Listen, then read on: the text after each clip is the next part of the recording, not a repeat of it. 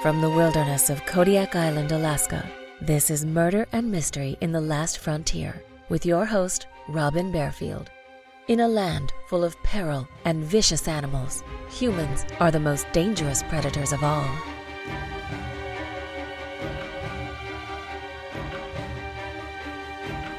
Alaska's slogan is the last frontier, and to some people, this means Alaska is the Wild West, a place with less law and order, and some place they can live as they choose. The man who called himself Papa Pilgrim believed moving his family to the wilderness of Alaska offered him the opportunity to do anything he wanted. Papa Pilgrim was the worst kind of hypocrite because he hid his crimes behind his religious zeal. Like a charismatic cult leader, Pilgrim could appear charming and persuasive in public. But there was another side of Papa Pilgrim, and this was the side his family saw all too often.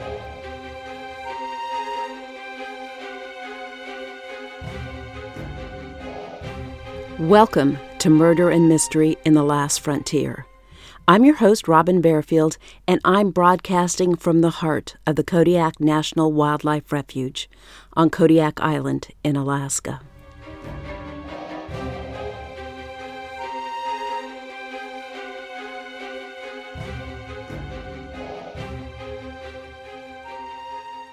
This story is not specifically a tale of murder, although I do believe it does involve a murder. I chose this story because it describes the independent streak of many Alaskans and their desire to live without government interference. It also conveys the friendly, open nature of rural Alaskans and their willingness to trust others and go the extra mile to lend a helping hand to strangers. This story also, unfortunately, reveals the nature of those few individuals who moved to Alaska to escape their sins, only to repeat them here and become an ugly stain on the fabric of the Alaska landscape. In most wilderness areas in Alaska, you are likely to find a few people who have chosen to live in such a remote area because they want to escape societal norms and public scrutiny. Most of these individuals are good people who simply don't want to be bothered by the government, don't want to be told how to raise their children, or want to be able to follow their own spiritual beliefs. Alaska does have laws, though.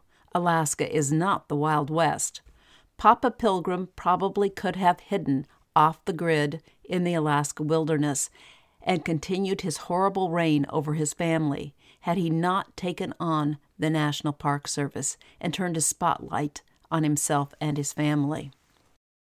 My first podcast episode chronicled the Mail Day murders in tiny McCarthy, Alaska, the ghost mining town in the heart of the huge Wrangell St. Elias National Park. Most of this story is also set in McCarthy, and it begins where my last story ended.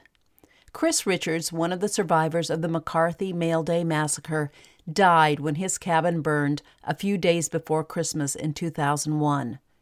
At almost the same moment when flames leaped from Richards' cabin, the Pilgrim clan marched into McCarthy. Papa Pilgrim, Country Rose, and their 15 children made quite a spectacle in the streets of McCarthy, Alaska.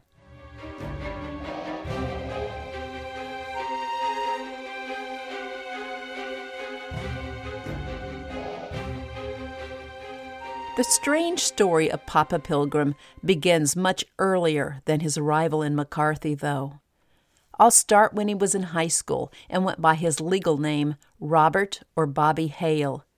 Bobby's father, I.B. Hale, was a college football star who turned down an offer to play for the Washington Redskins and instead joined the FBI.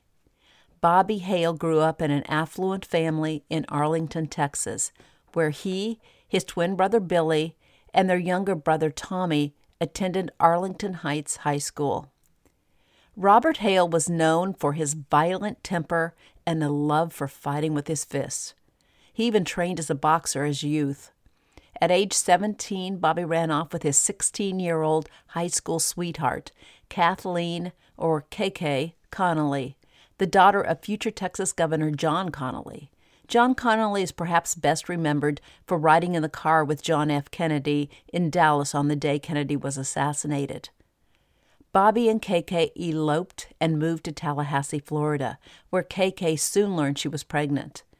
Bobby and KK had a tumultuous relationship, and on Monday, April 27, 1959, following an explosive argument, KK spent the night with the landlady of their apartment building. The following morning, KK went to the local police station and asked if they could send her back to her parents in Texas. Before the officers had a chance to help her, KK returned to her apartment, where she was found dead a few hours later, the back of her head blown away by a 20-gauge shotgun. According to Bobby, he arrived home and found his wife lying on the sofa with a loaded shotgun, threatening to kill herself. He tried to get her to put down the gun, but when she refused, he lunged for the shotgun and it discharged. KK's death was ruled an accident, despite the absence of KK's prints on the shotgun and the fact that she was shot in the back of the head. After KK died, Bobby returned to Fort Worth, where he received his GED and attended Texas Christian University for a short while. A few months later, Bobby and his twin brother Billy were caught breaking into the Los Angeles apartment of Judith Exner, the rumored mistress of JFK and a woman who supposedly also had ties with Sam Giancana, a leading figure in the Chicago Mafia. No explanation ever emerged to suggest why the Hale brothers broke into Exner's apartment, but not long after the break-in, the U.S. government awarded one of the largest military contracts in U.S. history to I.B. Hale's new employer, General Dynamics. Some historians wonder if the brothers were trying to find evidence in Exner's apartment about her affair with Kennedy to blackmail the president into awarding General Dynamics the defense contract. Bobby Hale next wandered from California to Houston and back to California, where he ran with the same crowd as Charles Manson. At age 33, Bobby, who was then going by the name Bob Sunstar, met 16-year-old Curina Rose Bresler near a waterfall in the San Bernardino Mountains. He soon began calling his new girlfriend Country Rose.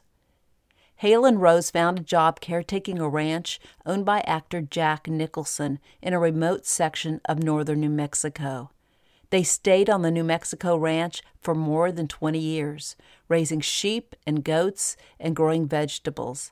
Rose gave birth to their first child, Butterfly Sunstar, later renamed Elijah, in 1975, and every other year Rose bore another child until she and Hale had 15 children.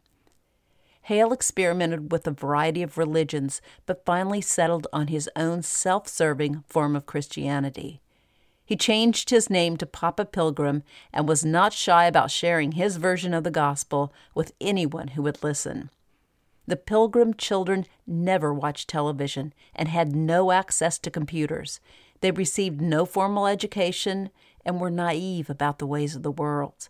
Only Elijah and the oldest boys learned how to read. Hale destroyed all the family books except the Bible and a copy of Pilgrim's Progress and refused to teach the children how to read or even how to perform simple mathematical calculations. He wanted them to know the Scripture only through his teaching. He did not want them to read the Bible for themselves and then question his interpretation of it. Hale forced his children to haul his bathwater every night and then allowed them to take baths in his dirty water every 3 to 4 days. He bragged that his kids bathed in their undergarments and had never seen a naked body, including their own. Hale demanded total obedience from Rose and his children, and when he determined they had disobeyed him, he unleashed swift, brutal punishment. He whipped them with a leather strap or his belt, and he hit them with his fists. As a trained boxer, he delivered brutal beatings. When Hale and Rose first moved to New Mexico Ranch, they lived miles from their nearest neighbors. But over time, people began moving closer to the strange backwoods couple whose children never seemed to go to school. Hale taught his children it was okay to steal from a neighbor if a neighbor had something they needed. When neighbors started accusing Hale of theft and threatened to write a letter to Jack Nicholson asking him to evict the Hale family from the ranch, Papa Pilgrim decided it was time to take his show on the road and move his clan to Alaska. Once in Alaska, he believed he could live in seclusion with his family, preach his gospel, and act as lord of his kingdom. What Hale did not seem to realize is that conditions can be extreme in Alaska, and you often must depend on others to survive.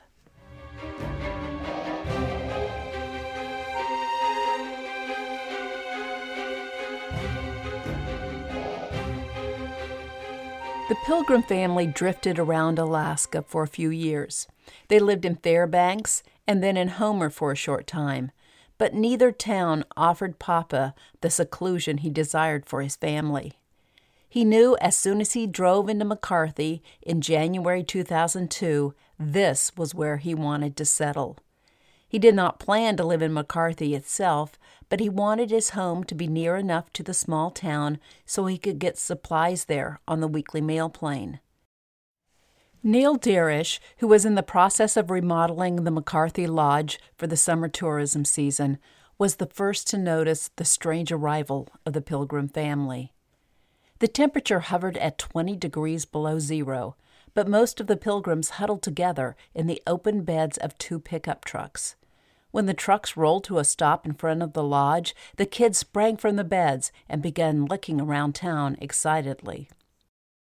A man with long gray hair, a long beard, a weathered face, and piercing blue eyes climbed from the cab of one of the trucks and introduced himself to Darish as Pilgrim. Darish invited the family into the lodge's dining room. Pilgrim had come to McCarthy with only 10 of his kids. Rose stayed back with the younger kids while Papa checked out McCarthy and scouted available property. Papa liked what he saw in McCarthy, and the Pilgrims charmed the dozen residents who gathered at the lodge to meet them. The Pilgrim kids grabbed fiddles, guitars, and a mandolin from their trucks and put on an impromptu bluegrass concert for the crowd. The children were cute, shy, and very religious. Most of the residents welcomed the Pilgrims, but at least one in the crowd of townspeople saw Papa Pilgrim for the con man he was. Papa Pilgrim soon returned to McCarthy with Country Rose and their 15 children. They bought an abandoned mine 14 miles from McCarthy, up a mountain and accessible only by the nearly impassable McCarthy-Green Butte Road. Papa called their new home Hillbilly Heaven. Hillbilly Heaven could be reached by snow machine, horse, and even on foot if you didn't mind hiking for a day. Since it was impossible to drive a truck up the road, though, Pilgrim arranged for supplies to be delivered by bush plane or by horse. The freight costs soon became too expensive, however, and in the fall of 2002, when the family ran short on funds, the Pilgrims began to secretly use a bulldozer to clear the old road to town. Since the road ran through the Wrangell St. Elias National Park and park regulations prohibited clearing park land or altering the old road in any way, Pilgrim did his best to hide his illicit actions from the Park Service. The following spring, when park rangers discovered what the Pilgrims had done to the road, they began surveying the damage and prepared a lawsuit against Robert Hale, a.k.a. Papa Pilgrim. Pilgrim wasted no time preying on the generosity of other Alaskans and asking for their sympathy and support. He posted letters around McCarthy about the unfairness of the Park Service, denying his simple, God-fearing family access to their home. He invited a television news crew from Anchorage so its viewers could see the family's simple lifestyle, and Papa could talk about how much they needed the old road to haul supplies to their home in Hillbilly Heaven. The charming news piece created support for the Pilgrims and anger against the Park Service. The story about the Pilgrims and their simple, godly lifestyle high above McCarthy in hillbilly heaven spread to national and international news organizations. The Washington Post, The Economist, CNN, and the BBC all did stories on the Pilgrims and their backwood lifestyle. Zealous reporters uncovered the story of Hale's past, but the Pilgrim patriarch reveled in all the attention and greedily accepted proffered charity. He pushed his charming children in front of the cameras and never missed an opportunity for his family to perform their gospel tunes for the press. Residents of McCarthy, who had at first found the Pilgrims charming and had welcomed them with open arms, soon began to grow tired of the Klan. At the beginning of the 2004 summer tourist season, Pilgrim dressed some of his younger children in ragged outfits and stationed them by the footbridge into McCarthy, where they sold tickets for a bus ride up to the Kennecott Mine. Other local families already provided a bus service to the mine, and the residents of McCarthy resented the Pilgrims for stealing the business. The Pilgrims also set up a squatters' camp down the street from the McCarthy Lodge, where they stayed when they were in town. Not only did they encroach upon the properties of others, but they brought their livestock into the camp, forcing their neighbors to deal with the smell and excrement from the animals. McCarthy residents repeatedly asked the Pilgrims to move their squatters' camp. But when they refused, Stevens Harper, a park ranger, and a neighbor whose driveway had been partially blocked by the Pilgrims' possessions, approached their camp driving a bulldozer. 24 McCarthy residents arrived on the scene to support Harper, and Papa Pilgrim finally moved the camp to a parcel of land he'd recently purchased at the end of the McCarthy Road. Papa Pilgrim continued to teach his kids it was okay for them to steal equipment and animals from others, and if the father had a run-in with one of the locals, he often sent Joshua and Jacob, his 2 oldest sons, to follow or frighten them. When Park Service rangers attempted to climb the road to talk to Pilgrim, some of the oldest kids at first followed the rangers on horseback and then blocked their way when they got closer to hillbilly heaven. Papa Pilgrim liked to preach his version of the gospel, and when others disagreed with him, he'd get mad and leave. The people of McCarthy found Papa Pilgrim overbearing and self-righteous, and they were concerned about the welfare of the kids. The older kids often sported large bruises, and people wondered if the bruises had been caused by a rough life outdoors, or was their source more sinister? A few realized most of the kids could not read, and they wondered if the children had ever received formal schooling.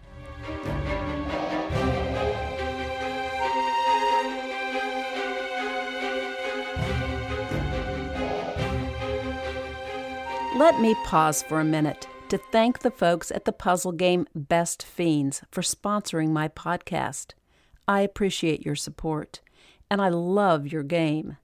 As I was thinking of what I wanted to say about Best Fiends in this episode, I decided to make a list of my 3 favorite things about the game. Number 1, the game challenges me. It consists of a series of puzzles, and the player must solve each puzzle to move to the next level.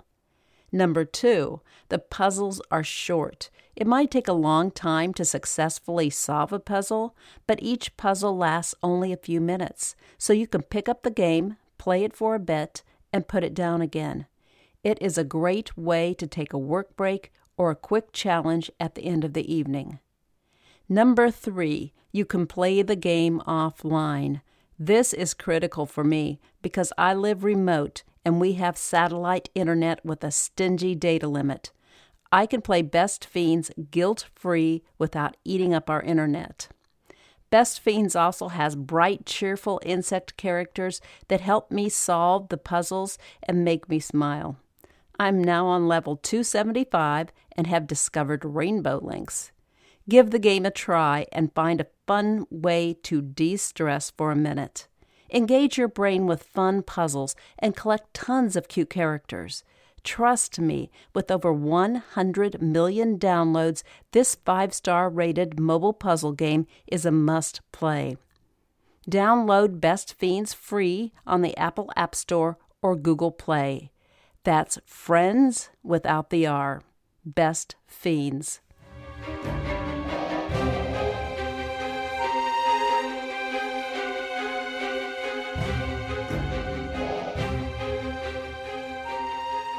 Although the residents of McCarthy worried about the Pilgrim children, most felt it was not their place to interfere in the lives of this devout Christian family, who seemed well-adjusted and happy. No one could know the horrors Country Rose and her children endured at the hands of Papa Pilgrim. Pilgrim began having sexual relations with his oldest daughter, Elisheba, when she was 18 years old. 10 years later, she, her father, and her mother often shared the same bed. Hale told his daughter that her mother was old and ugly and no longer excited him. He told Elisheba she needed to get him excited so he could plant his seed in her mother. Elisheba hated having sex with Papa. She knew it wasn't right, but when she told her father she thought their relationship was sinful, Papa told her the scripture said it was okay for a father to have intimate relations with his oldest daughter. He also pointed out she was helping her mother have more children. In 2004, the Pilgrims met another devout Christian family who lived in Palmer, Alaska. The Buckinghams had 9 children, and the Pilgrim children were thrilled to meet new friends. At first, even Papa Pilgrim liked the Buckinghams. But then Jim Buckingham noticed the many bruises on Elisheba and suspected her father was physically and sexually abusing her. When Buckingham confronted Pilgrim about his suspicions, Pilgrim grew angry and ordered his family to leave the Buckinghams' home. While at the Buckinghams, Elisheba told the Buckingham girls the Bible discouraged marriage. The Buckingham girls, who knew the Bible well, explained to Elisheba she was misquoting the Bible. Elisheba began to wonder if her father had misquoted the Bible on purpose, and she began to question everything Papa had told her. She especially wondered whether the Bible said it was right for a father and daughter to have sexual relations. Papa seemed to be losing control of his temper more often. When Jonathan, the youngest child, cried, Papa would set the baby on his lap and pinch his nose and mouth closed, until the baby began to turn blue and pass out. This action not only scared Jonathan, but also terrified Rose and the kids. So Papa began to pinch Jonathan's nose and mouth closed to keep the others in line. In January 2005, Papa took Elisheba and some of the boys with him down the mountain to McCarthy to gather supplies, and they stayed in the shack on the edge of town. That night, Papa argued with the boys over something Jim Buckingham had told them. He sent the boys out to unload the trucks and then lost his temper with Elisheba when she told him he had not been teaching them what the Bible really said. He took off his belt and began whipping Elisheba. When the boys heard her scream, they returned to the shack. Elisheba tried to run out the door, but Papa grabbed her by the hair and dragged her back inside the cabin. He told the boys to leave, so they got on their snow machines and headed up the valley to their home. Papa beat Elisheba and raped her repeatedly. He kept her locked in the shack for 3 days, and when he finally took her home, he made her wear a ski mask so the others could not see her bruises and her badly swollen face. Elishaba's 16-year-old sister, Jerusalem, asked Elisheba to remove her ski mask, and Jerusalem felt sick when she saw Elishaba's face. It was so swollen and bruised, she barely recognized her sister. Elishaba's brothers were shocked and angry when they saw her face and told Papa he was wrong for beating her. Elishaba admitted to her brothers what Papa had been doing to her. She didn't say he had sexually abused her, but she said he had treated her like a wife, only 100 times worse, and it was as bad as they could imagine. The older boys confronted their father, and Papa hit Joshua with his fist and broke Joshua's nose. The 4 older boys decided to leave home and told Elisheba she needed to leave too.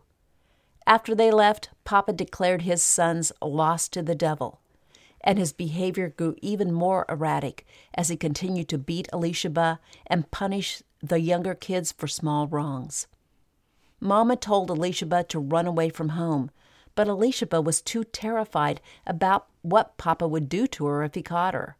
Finally, one day when the gasoline supply for the generator ran low, Papa decided to make a quick trip to McCarthy to get gas, and Elisheba knew this was her chance to make a break for it. She announced to the others that she was leaving, and Jerusalem said she would go with her. Jerusalem worried Elisheba did not have the will to keep herself alive, so she wanted to accompany and take care of her sister. Mama called Joseph in Glen Allen, and he said he and the other boys would meet Elisheba and Jerusalem when they arrived in McCarthy and would keep them safe from Papa. Elisheba and Jerusalem knew they did not have long before Papa returned. He planned to hurry to McCarthy, grab the gas, and rush back up the hill because he was afraid Elisheba would escape if he left her alone too long. The young women attempted to start one of the snow machines, but it would not fire. When they looked at the engine, they realized the spark plug had been removed. They replaced the spark plug, told their family goodbye, drove a short distance over the snow, and the fan belt broke. Jerusalem struggled through the deep snow, back to the cabin, and started a second machine. They only went a short distance on this snow machine, though, before it ran out of gas, and they saw it had a fuel line leak. They were running out of time before Papa returned, and in desperation, they transferred to a third snow machine. They traveled a short distance and then pulled off the main trail and hid in the trees. Jerusalem had brought white sheets with them, so they covered themselves and the snow machine with the sheets and remained motionless in the snow. Elisheba could not even imagine the magnitude of Papa's rage if he found them. And once he got near the cabin, he would see the stalled snow machines and know something was wrong. As they heard Papa's snow machine coming up the trail, Elisheba prayed and tried to remain calm. When he drove past them, Elisheba told her sister they had to hurry. They had 1/2 hour at best before Papa would be on their trail. When they arrived in McCarthy, their brothers were not at the meeting place. Elisheba pulled the snow machine into thick brush, and she and Jerusalem crawled under the boughs of a spruce tree, hiding from their father and waiting for their brothers. They heard Papa's snow machine searching the streets of the town, circling and waiting for any sign of his missing daughters. Elisheba and Jerusalem stayed under the spruce tree for 5 days, eating cold cheese and raisins while the temperature dropped to 20 degrees below zero at night. They didn't dare build a fire, and they had no sleeping bags, so they huddled and waited. They finally decided to sneak down to their town shack and use the phone. They knew they had to be careful, though, because their father could be staying at the cabin. When they arrived at the shack, they quietly searched the surrounding woods, and indeed, Papa had hidden his snow machine in the thick brush. The girls hurried back to their hiding place, and the next day they entered another cabin and used the phone there to call their brothers. The brothers had misunderstood the original rendezvous spot and had been anxiously waiting to hear from their sisters. The brothers rescued Elisheba and Jerusalem, and the girls eventually went to live with the Buckinghams in Palmer.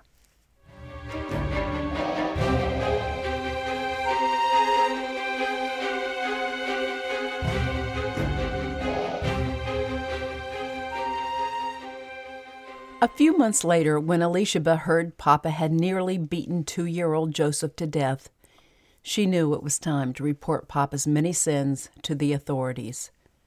Robert Hale heard the troopers were after him, and he managed to hide from them for 12 days, but was eventually found and arrested. He stood quietly while the troopers placed the handcuffs on him. Hale continued to deny the claims made by his wife and children, even after a Palmer grand jury charged him in September 2005 with 30 felony accounts of rape, assault, and incest. He pleaded not guilty to the charges, but a year later he changed his plea to no contest in exchange for a 14-year prison sentence. At Hale's sentencing hearing in September 2007, his wife and all his children, except the youngest one, addressed the court and their father, berating him and asking him why he had done such terrible things to them. They told the judge they loved their father and were trying not to hold any bitterness against him, but they begged the judge not to let him out of prison. As 14 of his 15 children spoke at the sentencing hearing, the spectators cringed while they heard for the first time the horrors the Hale family had endured at the hands of their father. Alishaba's statement, when she detailed some of her father's most appalling acts toward her, sickened the crowd. The children confessed they thought their world was normal until they met the Buckinghams and realized there was another way to live. Robert Hale died in a prison hospital on March 26, 2008, only 8 months into his 14-year sentence. He was 67 years old and had been in poor health for many years, with advanced cirrhosis, diabetes, and blood clots. He never apologized to his family, nor repented for his evil deeds. In the end, he refused to talk to his family. Most of the Hale children moved in with the Buckinghams, where they were taught to read and write. Joseph and Joshua married the 2 oldest Buckingham daughters, and Elishaba is also now married.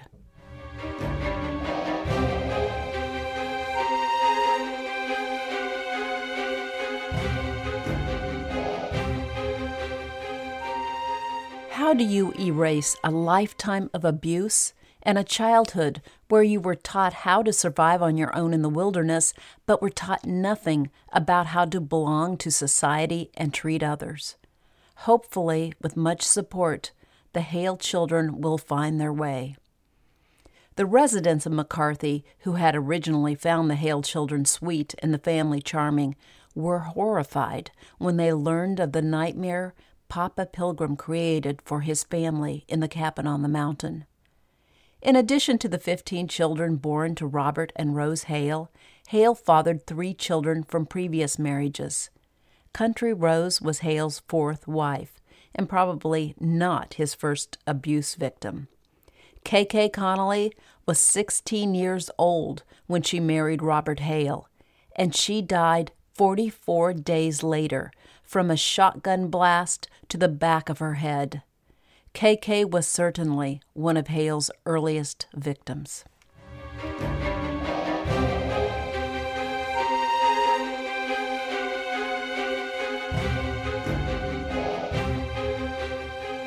If you would like to listen to extra episodes of Murder and Mystery in the Last Frontier, I invite you to join the Last Frontier Club. I am celebrating the grand opening of the Last Frontier Club until the end of June. The names of everyone who joins before then will be placed in a drawing to win Last Frontier Club merchandise, autographed copies of my books, handmade glass jewelry, and more. I will, of course, include the names of those of you who have already joined the club in my drawing. You can find the link to the club in the show notes, or you can simply go to patreon.com. That's Patreon, patreon.com, and search for Murder and Mystery in the Last Frontier. I hope to see you there. Thank you for listening, and I'll be back soon with the next episode of Murder and Mystery in the Last Frontier.